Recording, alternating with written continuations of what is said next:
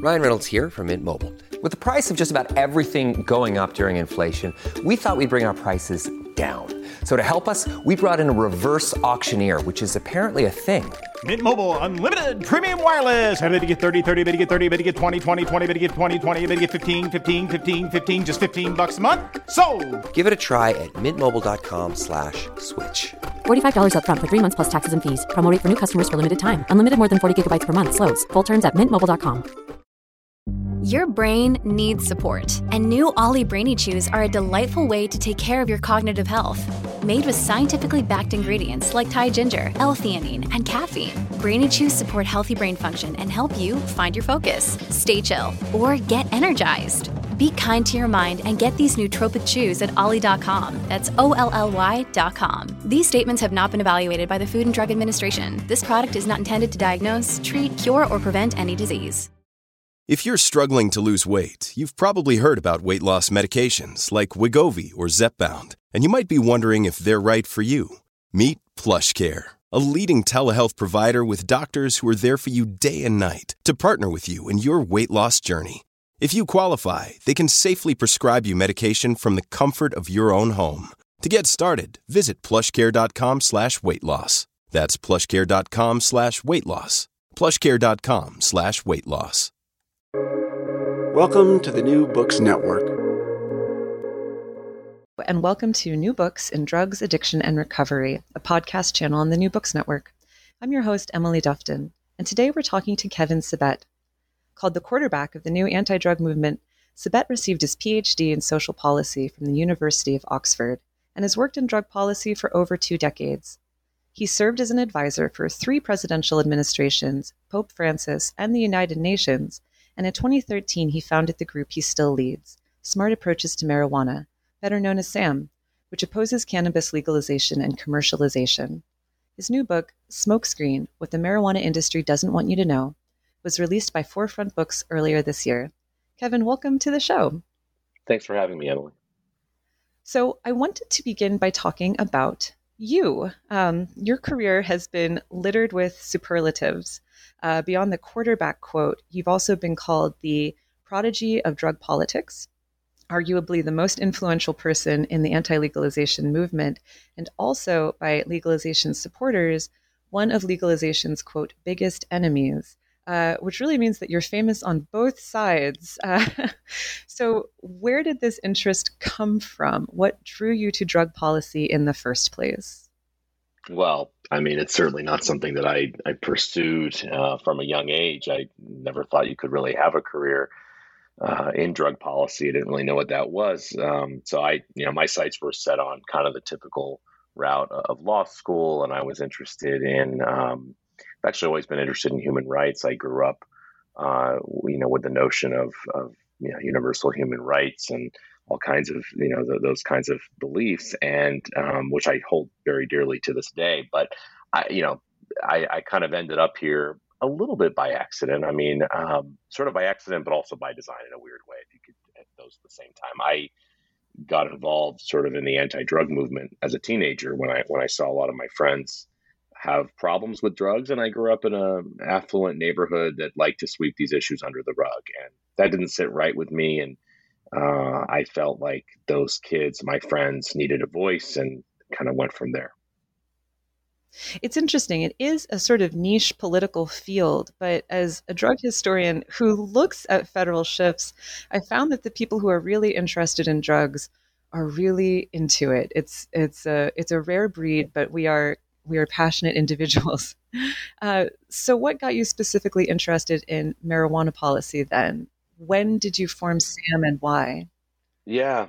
So I formed SAM in 2013 shortly after I left the Obama administration after serving 2 years as a senior advisor there. And I had served previously for about a year in the first Bush term of George W. Bush in 2003. And even before that in the Clinton administration, when the drug czar, Barry McCaffrey, essentially called me up out of the blue when I was at Berkeley as an undergrad and said, "Hey, I like what you're doing." We were going around to clubs in San Francisco and passing out, postcards and pamphlets about how ecstasy can kill you during the height of the club drug epidemic in the late 1990s.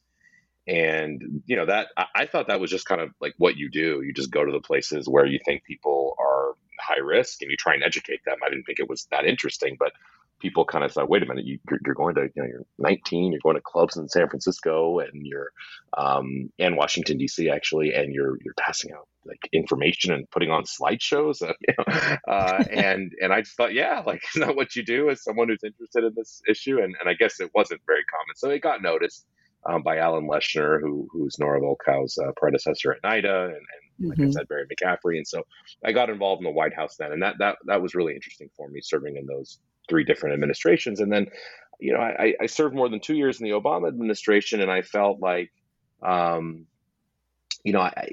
it had become repetitive for me, and I felt like I needed a challenge. I also had a bit of a health scare, kind of a freak health scare that put my life into perspective. I was commuting between Cambridge, Massachusetts, and Washington, D.C. every week. So that kind of got tiring, as well as traveling for the administration, which was an honor, to speak on behalf of the Obama administration. But that sort of novelty wore out after about 2.5 years. And I spent, I sort of thought I would go into academia, write books, and kind of go from there. And I spent 2012 working on my first book, which I wrote really quickly, actually, called Reefer Sanity.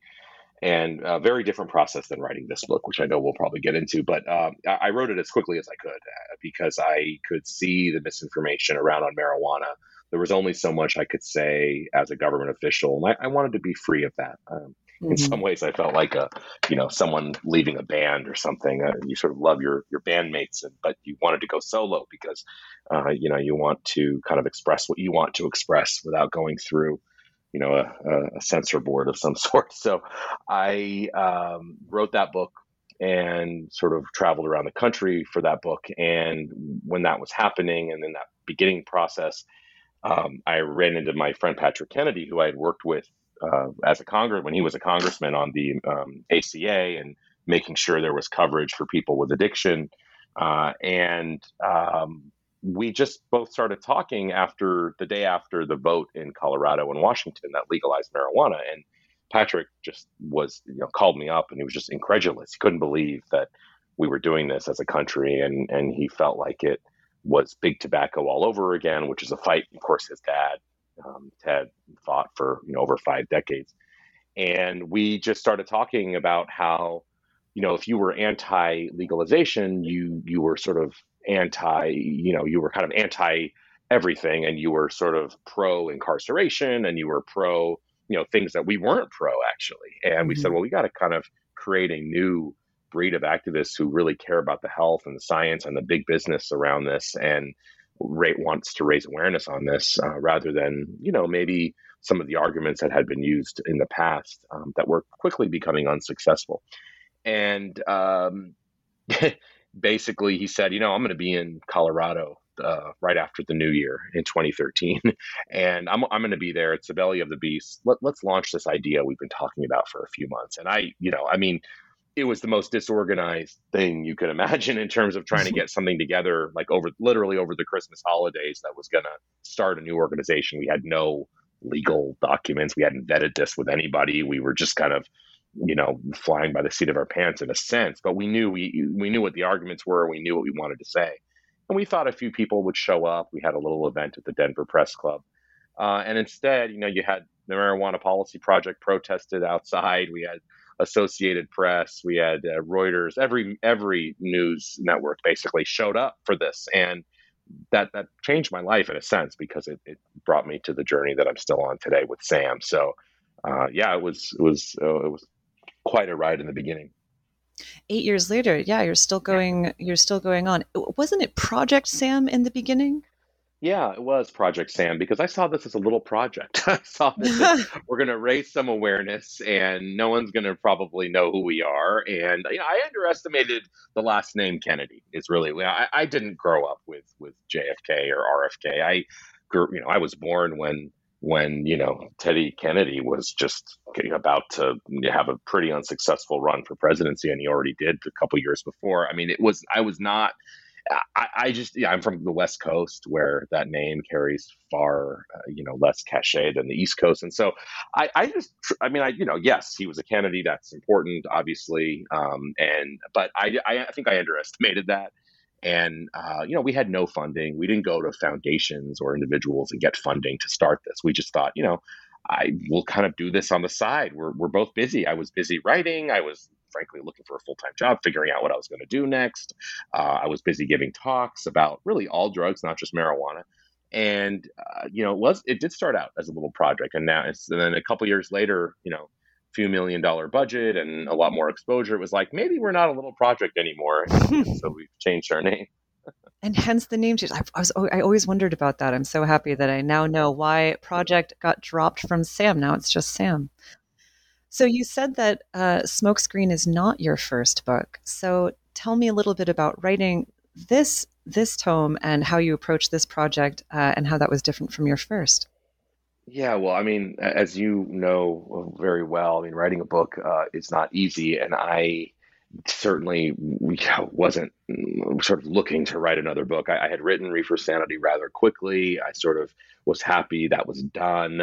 I had updated it, for a small press in New York as a second edition, and I was happy about that. But that was it. I thought, well, I'll just update it every couple of years with the latest science, because Reefer Sanity was 7 great myths about marijuana, and I would go through each of the myths, and it's kind of a nice organization, nice way to do it. And then I started getting, through my travels and people I was talking to, I started getting approached by people within the marijuana industry. For example, people who had invested in the marijuana industry or who were working there, in a dispensary or something, and also by state employees and former state employees who essentially told me, hey, there's some stuff no one really wants to look into, and journalists don't seem to really care about it because they're just writing about how great marijuana is. And, I certainly, we have to be careful politically, but there are some issues going on. You should take a closer look at our state. And that happened in Colorado, for example. And, it's funny because even today I got an email from a marijuana employee who said, I can't believe I'm writing Kevin Sabet, but I need to tell you what's going on and the malfeasance that's happening. And I said to myself, well, this is a story that we need to tell. And when I started digging more into some of the big marijuana companies and, just sort of where they were getting their funding, what they were doing with their funding, their background. And I was it was clear to me that there was another book here, but this was several years in the making. This was really a labor of love. I just interviewed many different people. Unlike Reefer Sanity, again, that I sort of compiled statistics, I didn't want to just write a book about statistics. I wanted to write a book about stories, and the stories I'm hearing from people, as well as stories of addiction and stories of people having problems with, for example, medical marijuana, being prescribed medical marijuana by a top doctor in New York as a 16-year-old girl, and hearing what that did to her, mental health, mental state of mind, and all of these things were important, and I felt there was another book there, so that's why I started to write it. So, who is your intended audience for Smokescreen, and what are you trying to get across to them?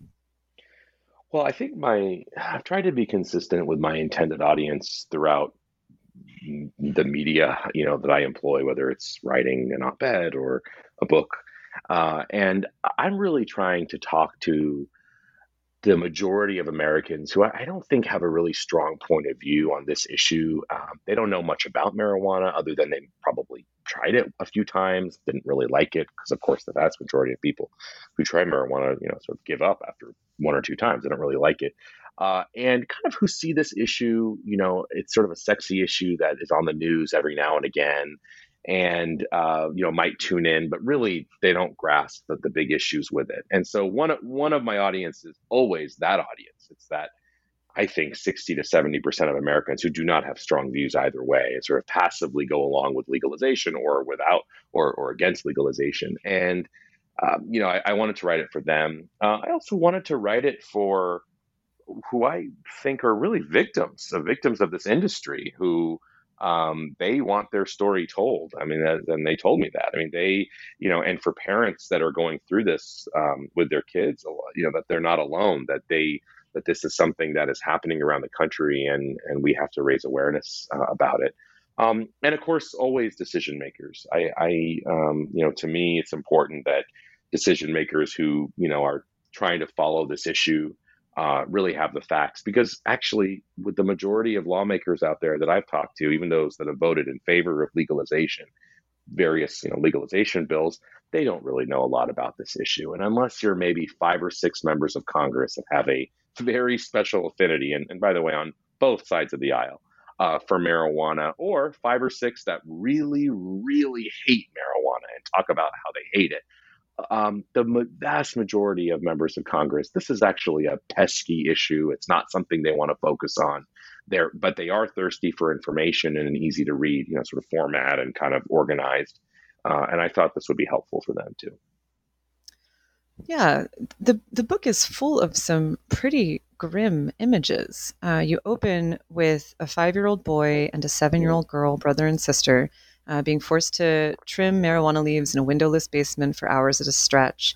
You talk to a lot of parents who are begging you to save their kids. Why did you want to share these stories? I don't think those stories are being told to the vast majority of folks in this country, or really around the world. I think they're stories that are hidden for a lot of reasons. I mean, I'm not just like saying that there's a conspiracy to hide all of this, but I just don't read these stories that often, and I don't see them out there. And I thought that it was time to tell these stories so that more stories could be told. And since I've written the book, I've gotten so many responses and emails from parents saying, this is exactly my perspective. Or one ending tragedy. It's actually interesting. I got a news alert 2 days ago saying, my book would be discussed at a town meeting and there's going to be a presentation. And I sort of scrambled at my calendar, and I talked to my assistant and my staff. I said, well, wait a minute, I don't know about this. I'm not supposed to be in Connecticut. What's going on? And so they were like, I don't know. So I had figured that maybe I had just dropped the ball, which is not very uncommon. I had forgotten, on an email I'd gotten or something. So I actually just out of the blue emailed. It was a woman who had a very small organization called A Promise to Jordan in Connecticut. And I emailed her and I said, hey, I'm really sorry if I've, sort of, this isn't on my calendar, but can you refresh my memory? Like sort of kind of half pretending that I sort of knew her. But I was like, I can't find my email right now on this. Can you fill me in again and let me know what's happening? And she responded right away and said, oh, I hope it wasn't inappropriate. We hadn't, contacted you. We're just having a book discussion on this because my son died of an overdose. We found him in our van, slumped over, and it all started with marijuana when he was 15. And a few years later, he's in the van and he's dead. And it started with high potency marijuana, and your book touched me, and we're sharing it here in the community. And I mean, that was just 2 days ago. And those kinds of stories are coming, all the time. In fact, ironically, and I sort of hesitated to share this with her as a woman who lost a child, because it's something I can't, I just, as a parent myself, I can't pretend to imagine what that feels like. It was interesting because I told her, I said, if I can say this, I hope it's okay. One of our interns who started marijuana at 15 and was going down this path, who thankfully is now in recovery and now is interning for us at SAM. His name is Jordan, and he happens to be from Connecticut as well. And it was just kind of a grim, interesting coincidence. But interestingly, this Jordan, who works for us and also works on Capitol Hill for a Democratic senator, he, I met him at a restaurant with his mom a couple of years ago in New York, down the street from where I live in the West Village. And, I just remember him challenging everything my book had to say and just having a calm conversation with him that wasn't, I wasn't responding sort of defensively. I was just saying, listen, you should research this for yourself. This is how I interpret the science. And basically a year later or so, he turned around and said, you know what, I did research it. You're right. I was kind of a fool to sort of question you, but I was reading what I read on Reddit every day about marijuana, or what I read on other websites. And my generation is fooled about this. And I don't know. I think that just tells a couple of stories right there about that are emblematic of the kind of folks I talk to on a regular basis, and kind of what I'm up against in some ways. So it's pretty incredible that you are this kind of the touchstone, the face of the anti-legalization movement. You have people coming to you telling you, hey, I didn't say this, but look under the rug over there, and these are the stories of my family. How does that feel? How does that feel to be the face of the anti-legalization movement? No one's asked me that before, interestingly.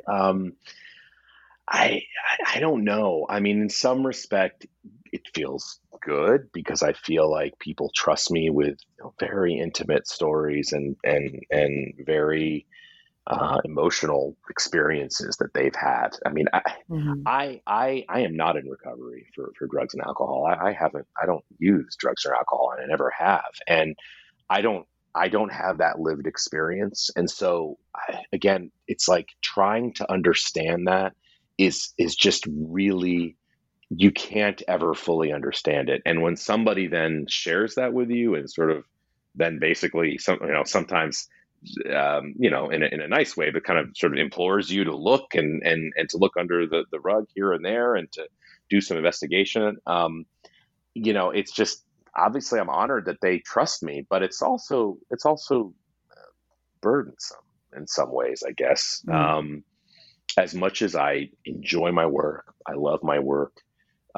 It's not always kind of as high flying and adventurous, I guess, as it sounds, because there's a lot of opposition and there's a lot, which is fine. And that's okay. Everyone's entitled to their own opinion, but sometimes that opposition borders on, some scary stuff. And the one question that I have stumped the director of NIDA, Nora Volkow, on in our many, many years of talking, she cannot fully answer for me, is, why is it that for some people, marijuana, not methamphetamine, that's more addictive, not cocaine, that's more addictive, not heroin, that's more addictive, but marijuana, why does it produce zealots among some of its users? I mean, essentially, there's I call it like a religion. I mean, some people. I mean, there's one thing to say, well, I weighed the pros and cons, and I think that legalization is it makes more sense than it doesn't, and it can be done the right way, and here's a way to do it.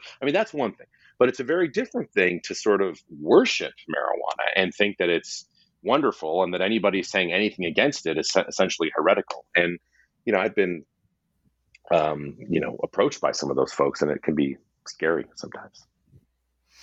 Yeah, I've been approached by them too. They're yes, I know what you're talking about. So your focus in Smokescreen, as opposed to your first book, which was the 7 myths about marijuana, kind of about the drug itself. Your focus in Smokescreen is on this new emerging. Well, I mean, it's almost 10 years old, so I guess I shouldn't say it's new and emerging, but it is continuing to emerge. The industry of legalized and commercialized marijuana in both the recreational and medical sectors. And you argue that this is ultimately a net negative thing. You write, quote, "What's happening in America is a silent and sanctioned epidemic of sorts, an emerging public health crisis over a drug that has been clothed stunningly in acceptability." You argue that, quote, "a veneer of social justice has allowed legalization to be accepted." Explain that a bit more. What do you mean by a veneer of social justice? I mean, in a sentence, rich, privileged white guys that never cared about Black lives all of a sudden marching on the street for civil rights because it has to be as a way to get marijuana legalization through. That's the one sentence explanation.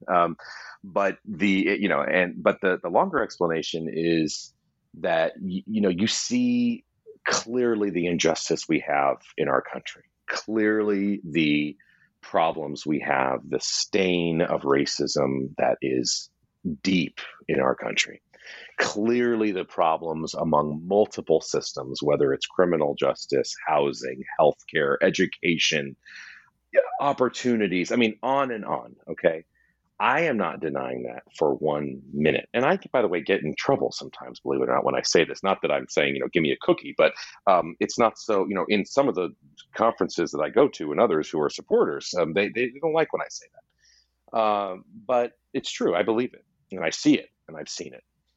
And so you have that, and then you have folks. So you sort of have two kinds of folks that are talking about social justice with marijuana. One is the dominant, which is the dominant one is the usually pretty privileged kind of person who stands to gain financially from legalizing marijuana and is able to use social justice, is able to talk about the record number of marijuana arrests or those people in prison or criminal records or housing discrimination or whatnot, as a way to get their agenda through and say, well, that's the reason I'm pushing this. Whereas they're really pushing it because they're invested, they're making money, they see this very selfishly. And of course, there are well-meaning social justice warriors who want an equal society and think that this is a huge part of it. I think they're mistaken, but I don't question their intentions. But those people are not the ones that have changed law and policy over the last 20 or 30 years. I think the one thing I agree with Alan St. Pierre, the head of NORML, maybe we agree on a few things, but the one of the things I think we definitely agree on, because he said it, and I recently saw him say it again, is that this movement of legalizing marijuana is not sort of grassroots movement among sort of, the ethnic poor of our country. And he didn't say that part. He said this part, which is that it's the 3 billionaires that essentially financed this in the mid-90s that really gave gas to something that was languishing, that you've written so eloquently about the past. And so you had these 3 billionaires. You had George Soros, Peter Lewis, and John Sperling. And I almost hesitate to talk about George Soros, but you can't not talk about Soros's influence. And I hesitated because it's become sort of this flashpoint for conservatives on the one end, and then sort of liberals on the other from the other perspective. And it's sort of you can't talk about it's just become so politically charged to even mention his name. So I actually like people to focus on the other folks. Peter Lewis, who essentially funded the professional movement to legalize marijuana, the offshoot of NORML that really sort of cut their hair and put on a suit. And became credible on the Hill, the Marijuana Policy Project, and John Sperling, who funded a lot of these initiatives as well, who made his money with starting the largest for-profit university that our country had ever seen, University of Phoenix, and making billions of dollars that way, and finding marijuana in his, he was a septuagenarian or so, and loving it. And so those 3 old, rich white guys who liked marijuana changed this entirely, and they're responsible for where we are right now. And I just think we need to talk about that. We need to talk about who's making money. We need to talk about how Cambridge, Massachusetts, a place I paid taxes in and lived in for 6 years and know pretty well, of all places, I think they voted for Barack Obama 94% or something like that. They can't get the social justice program right when it comes to legalizing marijuana in an equitable way. They are not getting it right. It's because it's rigged from the beginning. It's because this whole thing is the same story that we've seen with alcohol, with tobacco, with pharmaceuticals, with sugar. You can name many different things. And I just think it's astounding that we think we'll get it right this time. That for some reason, we've always gotten it wrong in terms of sort of capitalism in a way that is selling a product and benefiting marginalized communities, that somehow we're going to get it right. I just think is a fool's errand to try and get it right, because we're not getting it right. And that's the long answer to your question.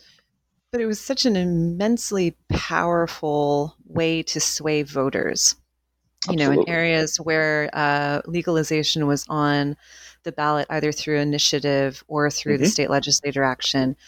Right. Arguments for social justice dwarfed arguments for tax revenue, dwarfed arguments for, this is a drug that is less dangerous than X, Y, and Z. So talk a little bit about how you respond to that then. If you're finding that these social justice arguments are more veneer, more talk than walk, and yet they remain so powerful to voters, where is that disconnect coming from? Well, I think we need to talk about and articulate how we should fix elements of the criminal justice system. I mean, there's not a reason why we need to have 5 times as many people in prison as any other industrialized country, 4 times as many people than our historical average. We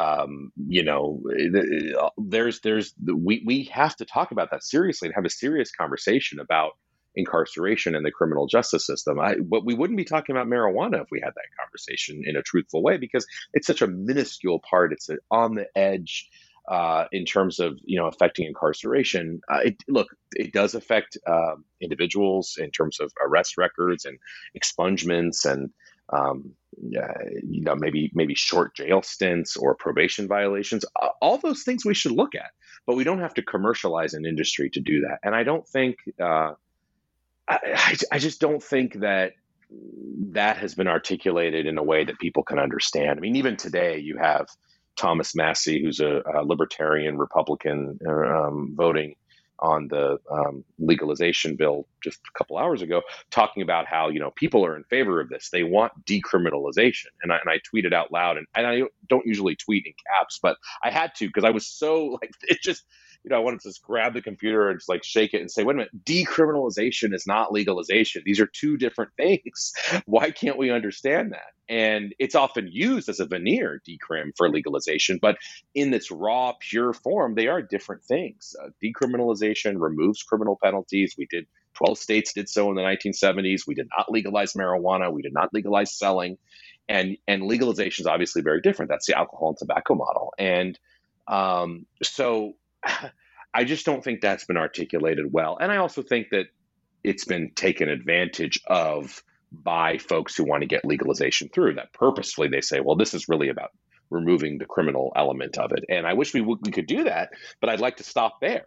I don't want to continue. And, it's because basically you've written a lot about this, what we heard in the late 1970s from the anti-drug activists then was that, well, wait a minute, decriminalization is going to lead to legalization, so we shouldn't be in favor of decriminalization. In some ways, I mean, that is what they're doing. They're employing, it's too bad, but they're employing those tactics. And also, I think it was a way to harder to reach Black and brown communities who have suffered the consequences of drugs and actually are less inclined to want to legalize. They're more skeptical of sort of this idea of more drugs in our community. They are ravaged by alcohol, 8 times as many liquor stores in poorer communities of color in many of our cities than in upper class communities. They already have, payday loan, convenience stores, lottery, alcohol, cigarettes. They don't want a pot shop. They'd like fresh vegetables and a good school system, but a pot shop in their community is not attractive to them at all. And yet we see that's why that argument of social justice needs to be employed, because it's really a distraction from, I think, the true consequences of legalization. And in the book, I highlight a few people from Compton, California, of all places, who really push back on that. And to this day, Compton does not allow marijuana stores, locally because of the impact in their community. You also argue that legalization is pernicious because what's being legalized today is a more high potency form of cannabis, which you say is, quote, a different drug than it was in the past, too dangerous for many who consume it.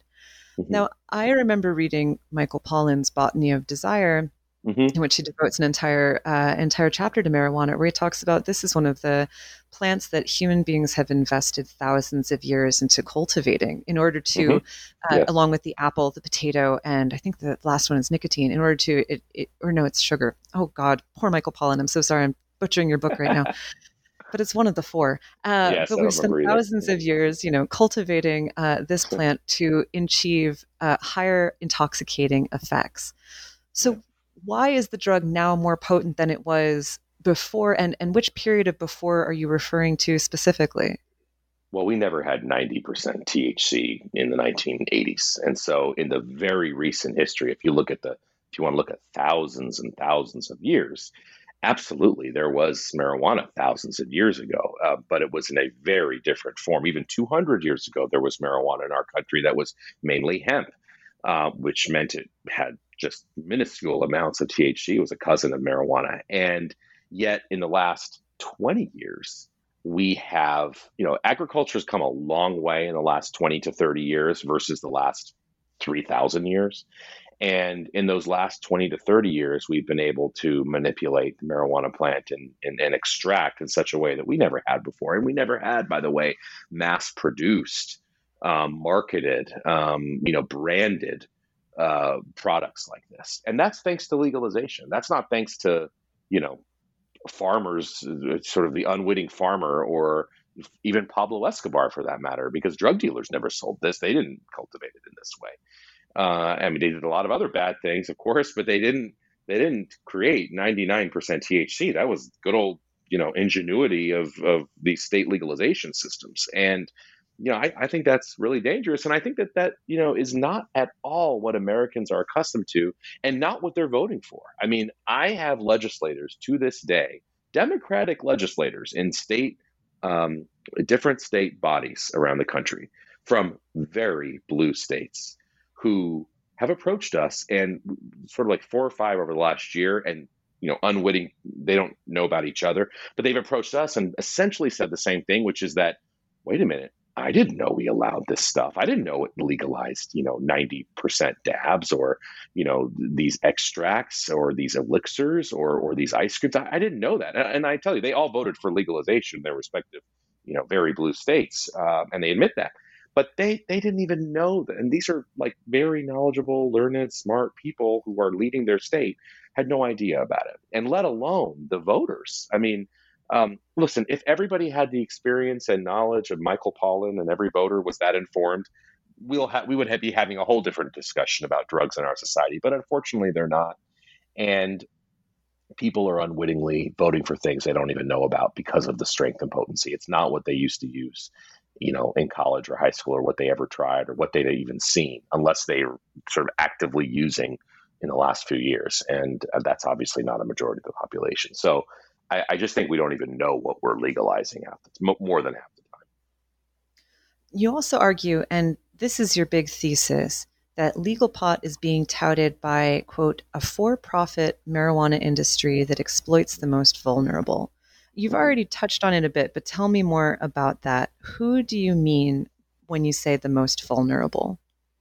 Well, the most vulnerable, are those that suffer the consequences of addiction more than others. And we know that is not only genetic, that's also environmental. If you don't have a stable family, if you don't have access to housing and healthcare and a good education, if you don't have a lot of these things, we know that you're more likely to slide into addiction. And that's, again, why you have predatory industries targeting different populations that suit their needs. And they're not always ethnic minority populations. I mean, the OxyContin issue and Purdue Pharma and all the perniciousness that came out of pharma, they targeted poor white folks in West Virginia first. Why? Because they were having a lot of pain working in the coal mines, and it was a perfect uneducated population to be able to an under-resourced population and underserved that they could exploit, and they did. They didn't go to Compton. They went to the outskirts of West Virginia. But the alcohol industry, tobacco industry, traditionally have targeted the Black and brown community because they have less resources, less access to resources, and they're going to be more vulnerable. And the same thing is happening with marijuana. It's targeting vulnerable populations like, first of all, like young people, and especially young adults who, even though you're 18, your brain is still developing for quite a long time more. And they're certainly targeting that population. They're getting away with it. There's more pot shops in poorer communities of color than in non-communities of color. We know that in places like Denver. And so they're kind of repeating that playbook all over again. And again, we've been duped by these guys before. I don't know why we'd want to be duped again. I don't think people realize the billions of dollars that are invested by big tobacco now in marijuana, that they see this as their alternative source. They've seen it for 50 years, by the way, as this. But, again, as you've documented, in the 1970s, it didn't go as far as they wanted it to go. But they were ready if it was. But it faded away, and then they dealt with, everything that they dealt with in the 80s and 90s, and then took the settlement. And they've been looking for alternatives ever since. Obviously, vaping and vaping marijuana too, and just marijuana, plain old marijuana, is very, it's attractive to them. And I don't think the American people know that. In fact, when we do polling about, if you knew legalization was supported by the tobacco industry, would you vote for legalization in your state? It's an overwhelming no. But that's not the question that voters are given. They're given, do you think that adults should have the right to possess, use, and sell, marijuana? Question mark. I mean, it's sort of, it's not really saying that sort of what's happening. And when you have an uninformed electorate, that's we get what we get, and that's what we're getting right now. So you call the new marijuana industry Goliath. What do you mean by that? Well, I mean that they are equipped, they are big, they're growing. It seems insurmountable at times because of the influence and hold they have on state legislatures. It's incredible how they have been able to essentially lead and direct marijuana, sort of the state marijuana decision-making bodies, how they've influenced the process on the state level, and how they are everywhere on the federal level as well. And by everywhere, I mean not just marijuana companies sending their own people up to Capitol Hill, but the marijuana industry hiring the biggest lobbyists in Washington and in different state capitals in order to make sure that they can't work on the anti side and that they're going to work for them. And so it feels like that. It feels like it's just this huge force that is very, very, very powerful. And it can be demoralizing at times to see how far they, really how far they are. Well, that's really interesting to me, because to me, I see you as one of the newest voices in a long line of grassroots cannabis activists, people who have been working since the 1960s to either increase or limit access to this drug. And because of your location in DC and your influence in influencing, or your interest in influencing Capitol Hill, you also remind me a lot of Keith Straub, who founded the pro-legalization group NORML back in 1970. You're both upset by how marijuana users are being treated, and you go to Washington to voice your concerns. But back in 1970, when NORML was getting started, the Washington Post called it Washington's feeblest lobby, which is a pretty sick burn, honestly. Yeah. So when I read that you see yourself fighting against a Goliath of an industry, it reminded me of that quote. And I wanted to know if you ever felt feeble in the face of this Goliath, like how the Washington Post once described Keith Straub. Well, absolutely. I mean, I'm not embarrassed to say that. I mean, look, on the one hand, we're not feeble because we've been able to hold federal law. The president of the United States, a Democratic president, well-respected one, is firmly anti-legalization. We have most major medical associations who stand with us. And so, it's from that perspective, I don't. But from the perspective of going up against this industry when we go to Capitol Hill or when we go to different states and state capitals, sure, we can feel very feeble, and it can be difficult. It can be very difficult, especially when we have ballot initiatives, because you need millions and millions and millions and millions of dollars, and so we have a feeble amount of money to counter that often. It does feel like there's been somewhat of a reversal. That Sam today is the NORML of the 1970s, where the pendulum's always kind of swinging back and forth between acceptance and non-acceptance. And as it's moving much further toward acceptance, all of a sudden, Sam is in the position of feeling feeble, whereas in 1970, 51 years ago, NORML very much so was. Well, so what do you think the answer to this situation is? You've touched on it a bit before. Clearly, it's not recriminalization.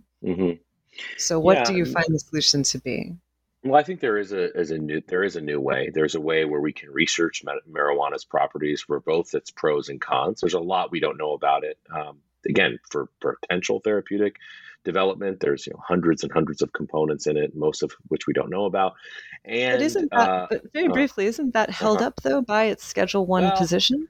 So I would argue that not really, and there's a way around it, even if you think it is, without legalizing that's a lot more responsible. So on that kind of quick aside, I'll just go down that path for a minute. Um, there are thousands and thousands of research studies on marijuana. So sort of to say that because it's illegal, we can't research it. I mean, heroin's a Schedule One, and we're still researching it. Marijuana, we're researching.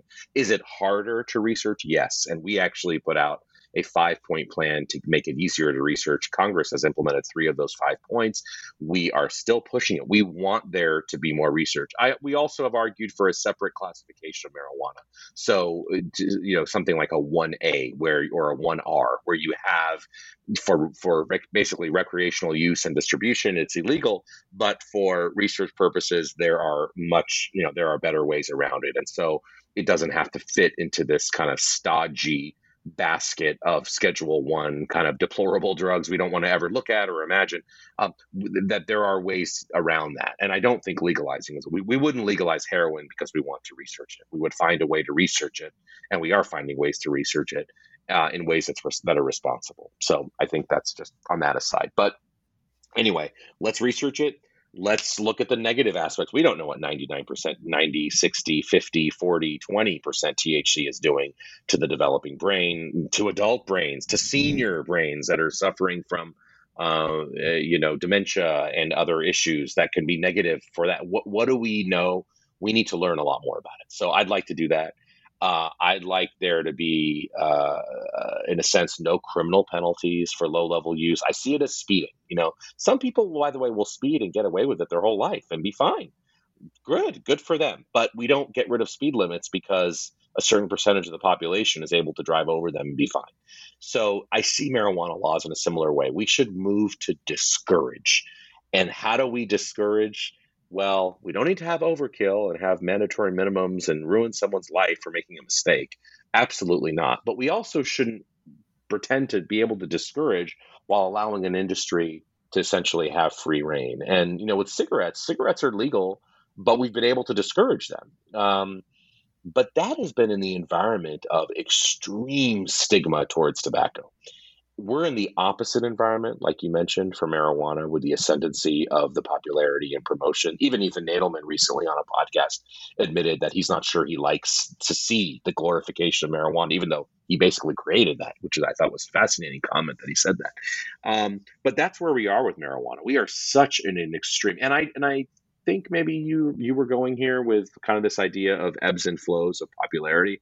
I don't think it's going to last forever, the popularity, but I think it's going to get more popular before it gets unpopular, unless there was some major tragedy that happened, which God forbid could happen, that could reverse things tomorrow. But I sort of say for that, which we don't want to happen, obviously. I think that we haven't reached the popularity, but when we do, there's going to be a backlash. I already feel different quarters when CNN is now publishing stories on cannabis hyperemesis syndrome, which is uncontrollable vomiting, and Instagram influencers are talking about why don't we know more about hyperemesis? It's a huge issue.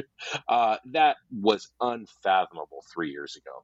So, things I think will come to light, but it's going to take more time. And I think your normal comparison is, I probably agree with it, 75%. I mean, again, normal, when they started, they didn't have support from the president. They didn't have, most of Congress on their side. They didn't have all this. But yes, it was an increasingly unpopular idea. They were kind of saying something that had not been said. So I think there's some similarities, but there are probably some differences there too. I just wanted to mention.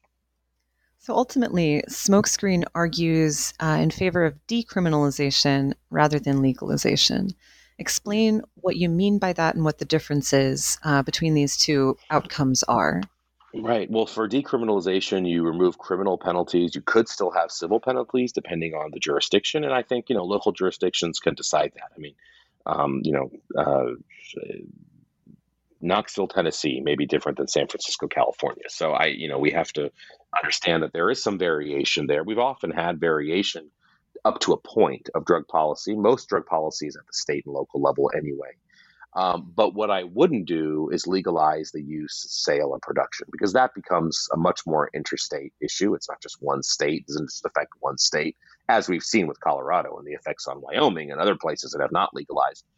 in terms of them getting marijuana much, more, easier way and across their state borders. So clearly, when you legalize the production, you're talking about something that really needs to be federal.